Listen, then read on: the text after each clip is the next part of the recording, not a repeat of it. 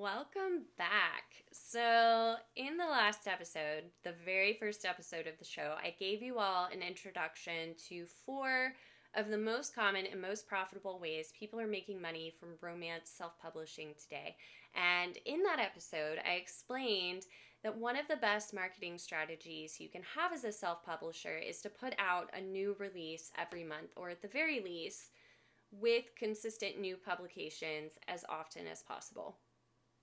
So some people hear me talk about writing a book a month or even multiple books a month and just their brains explode. Everyone has a different natural writing pace. I mean, some people need a year to finish a book. So to them, and maybe you, if you're one of them, the idea of a book a month seems impossible. And it inevitably brings up the question, if you're spitting out a book every single month, is that book actually any good? Like, can you write a novel that fast and that often without sacrificing quality? That's exactly what we're diving into today here on the podcast, so let's get started. Welcome to The Business of Romance, the podcast that helps you turn your passion for romance novels into profits. I'm your host, May, also known as the Romance Fiction Queen, and I'll be joining you here each week to serve up my industry expertise and insights from this lucrative world of writing and self-publishing romance novels. Listen in for practical tips and strategies on writing to market, mastering self-publishing, and becoming the ultimate romance fiction queen. Let's get started. So the question I'm tackling for you today here on the Business of Romance is, in today's fast-paced romance market that demands self-publishers to put out consistent, regular new releases, ideally a new book every month, can you write a novel that fast and that often without sacrificing quality? So what we're seeing in the romance fiction market today is that a really great book that is published only every few months or on a random sporadic schedule earns less individually than pretty good books that are released every month. Romance readers today would rather have an imperfect book from you every month than a perfect book from you a few times a year. So why is that? Well, we know that romance readers are voracious, and I say this being one of them. Once you are hooked on this genre, you're steamrolling through these books every chance you get. And the problem is, even with the high volume of new books being published every single day, it can still be hard to find authors that you like so much that you're going to read every single new book that they put out. The good news is, what that definition of a good author is can be different for different people. So we all like different things and we connect with different styles. Now, there are some things that aren't so subjective, at least if you want to rise to the top of that market and not just appeal to a small niche of readers, but as much of the mass market in your subgenre as possible. In fact, that became my area of expertise over the last couple of years. So after being a full-time ghostwriter for 3 years, I moved into consulting, project management, and business development for ghostwriting agencies and large-scale self-publishers. And through that, I was given an interesting puzzle to solve. So these clients were not trying to figure out how to write stories that could sell. They were buying stories or paying to have them written with the understanding that they were stories that that would sell. So we had to find out how we could guarantee that a story could be profitable. And it was not a puzzle that was solved overnight, but after many months of market research and deep diving into work from hundreds of ghostwriters, these are the conclusions that I was able to come to that have been, since then, proven to work. So there are certain trends in best-selling books that apply across subgenres, and that style is precisely what self-publishers hire me to coach their writers on producing today. So I'll share those with you now, and you can also find them in my book, The Business of Romance, which you can download for free at fictionqueen.com. And those trends are, first and foremost, an immersive reading experience. So this means that the writing is action and dialogue driven. It really allows events to play out seamlessly in the reader's mind like a movie. I actually wrote an article called The New World of Romance Fiction, which, if you want to, you can look it up on my LinkedIn, and it dives into this. So, the way that we communicate and interact and express ourselves online is changing. Even offline, that's changing. And with that shift, the rhythm of best-selling romance writing is really changing with it. So thanks to our phones and scrolling in combination with just this high volume of online content that we're used to consuming, our eyes are basically becoming trained to move really quickly through a piece of text. And our fingers also have that habitual instinct to scroll, to move. So we read snippets and only stop to focus on what truly, truly grips us.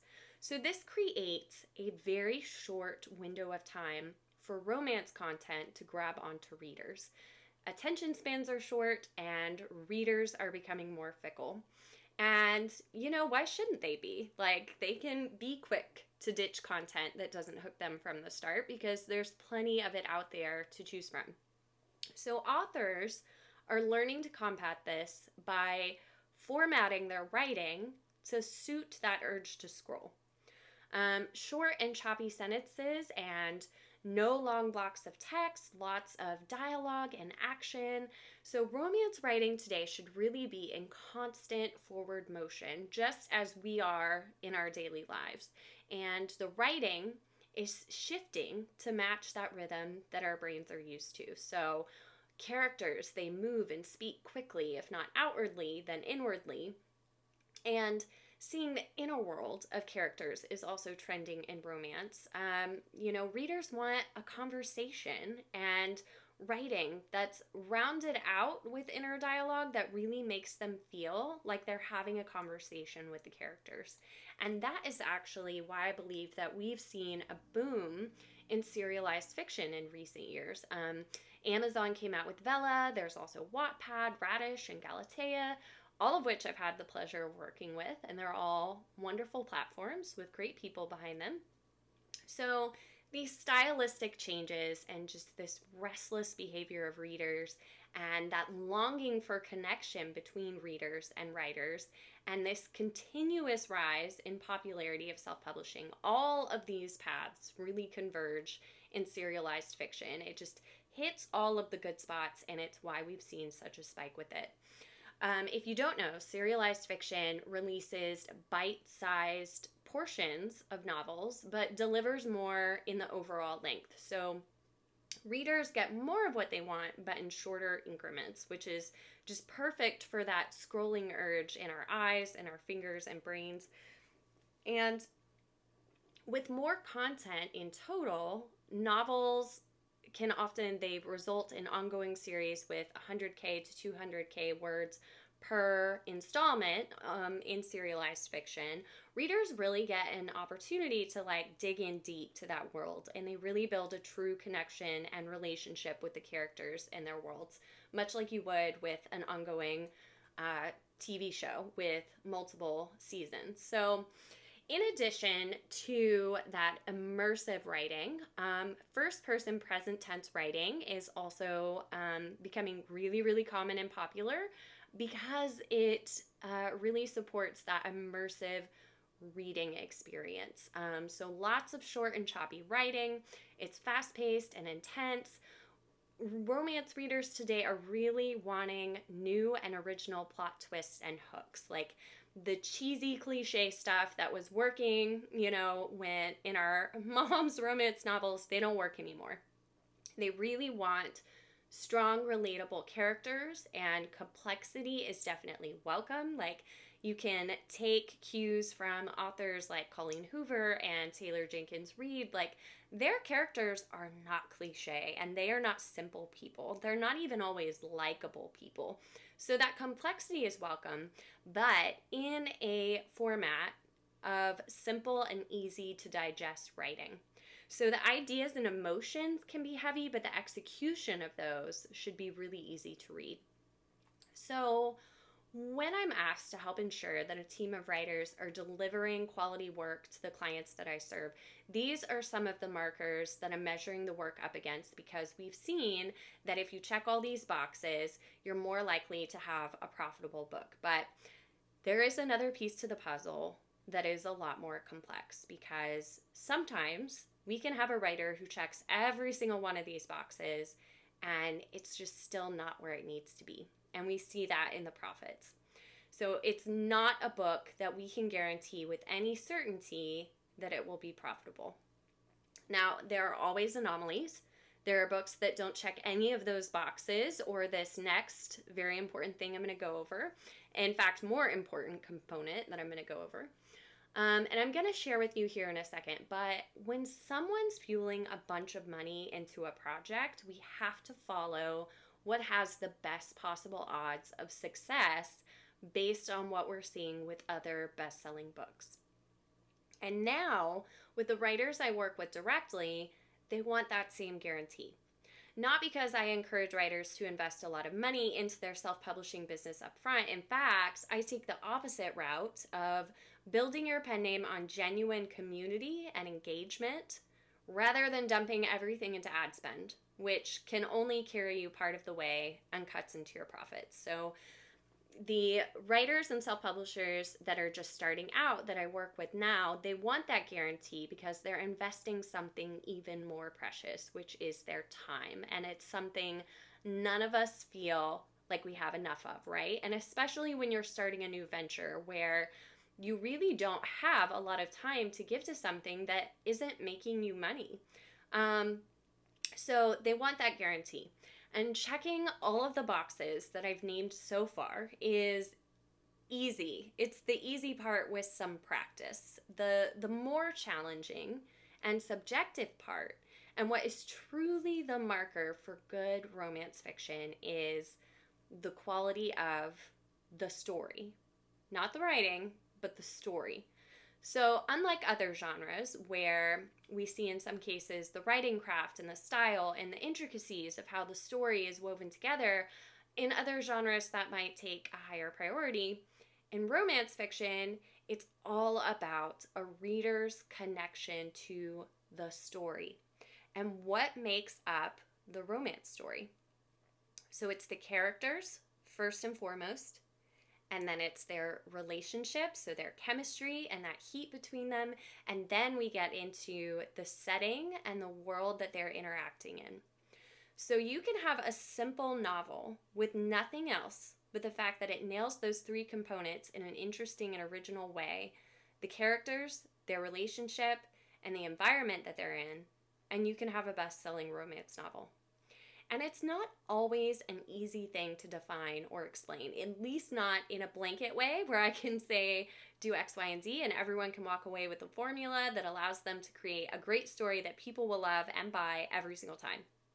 That part is really in the nuts and bolts and the little adjustments that have to be made for each individual story to make it the best that it can be. And it's nearly impossible to mass manufacture. Like, it has to be done on a case-by-case basis, which is why I think when you're first starting out, it's so important to have a writing coach or at least a very good developmental editor. So the story is the je ne sais quoi of the romance novel. It's the root, the heart of it that hooks readers in, and that's why some writers who have spent years studying and perfecting their craft can read some of the best-selling romance novels today and not understand why on earth it's topping the charts. It's why you can have one song over here that is perfect in a technical sense, but everyone's over here listening to another song that's so completely imperfect by all the same standards, and yet it's number one, and people can't get enough of it. Because it's not about craft or technique or perfection. It's about emotion. It's about connecting with someone on a human level and making them feel something. Whether you make them laugh, cry, get angry, You can comfort them or turn them on, or even better, do all of the above in the same book. That's what stirs people and makes them remember a story. And it makes them want to buy the next one that you put out. Now, another important thing to note, because we're not just talking about fiction in general, we're talking about romance novels. And one of the main jobs of a romance novel is to deliver a fantasy to its readers. More than that, it immerses them in a fantasy. Now, that fantasy part is key because when we break it down, a romance novel's job is to satisfy a fantasy, be it emotional, romantic, sexual, or more lifestyle oriented. It's a fantasy that women today have. So when we look at the emotional aspects, it's what would a woman's dream man do or say? How would they make them feel? What would that emotional dynamic look like? When we look at lifestyle, we see fantasies like paranormal worlds or billionaires, or we see cozy beach settings, celebrity or royal lifestyles, small towns, whatever it is. You're providing a reader an escape into a fantasy. So as for the stylistic things I mentioned today, and again, you can find those in my book available on my website. It's a free download. But this story component is the bigger one to tackle, and it can be a lot harder to pin down, but both the style and story can be honed in on with practice. So now we circle back around to the question of, can a writer put a story a month out without sacrificing quality? And the answer is yes, because I've seen it hundreds of times, and many of the best-selling self-publishers of today are actively doing it themselves. But the key is to understand that quality is not in a perfect style or craft. I'd be willing to bet that most people who find it so difficult to write at such a fast pace are getting caught up in polishing and perfecting those elements when you don't actually need those to create a story that people love. So people can talk shit about the writing quality of 50 Shades of Grey or Twilight all they want. I haven't read them personally, believe it or not, but I've read a ton of novels like them, and what I, along with millions of dollars in revenue and fans to back it up, can tell you is that they made for damn good stories. They created a world that people wanted to live inside of for a while. And that's your ultimate job as a romance writer, or really a storyteller or artist of any kind. And that is not something that takes a year to create. It's actually pretty simple if we let go of the need to perfect or overthink or make this a super complicated thing, and instead we focus on those emotional factors and the heart of what makes a good story, which is just human connection. That can definitely be done in a month, and it can be done over and over again. Some months may be better than others, but it can be done. And the profitability of it, even more so, the level of connection and the growth of your reader base certainly make it well worth it. Okay, so that's all she wrote for today's episode of The Business of Romance, and I will see you next time.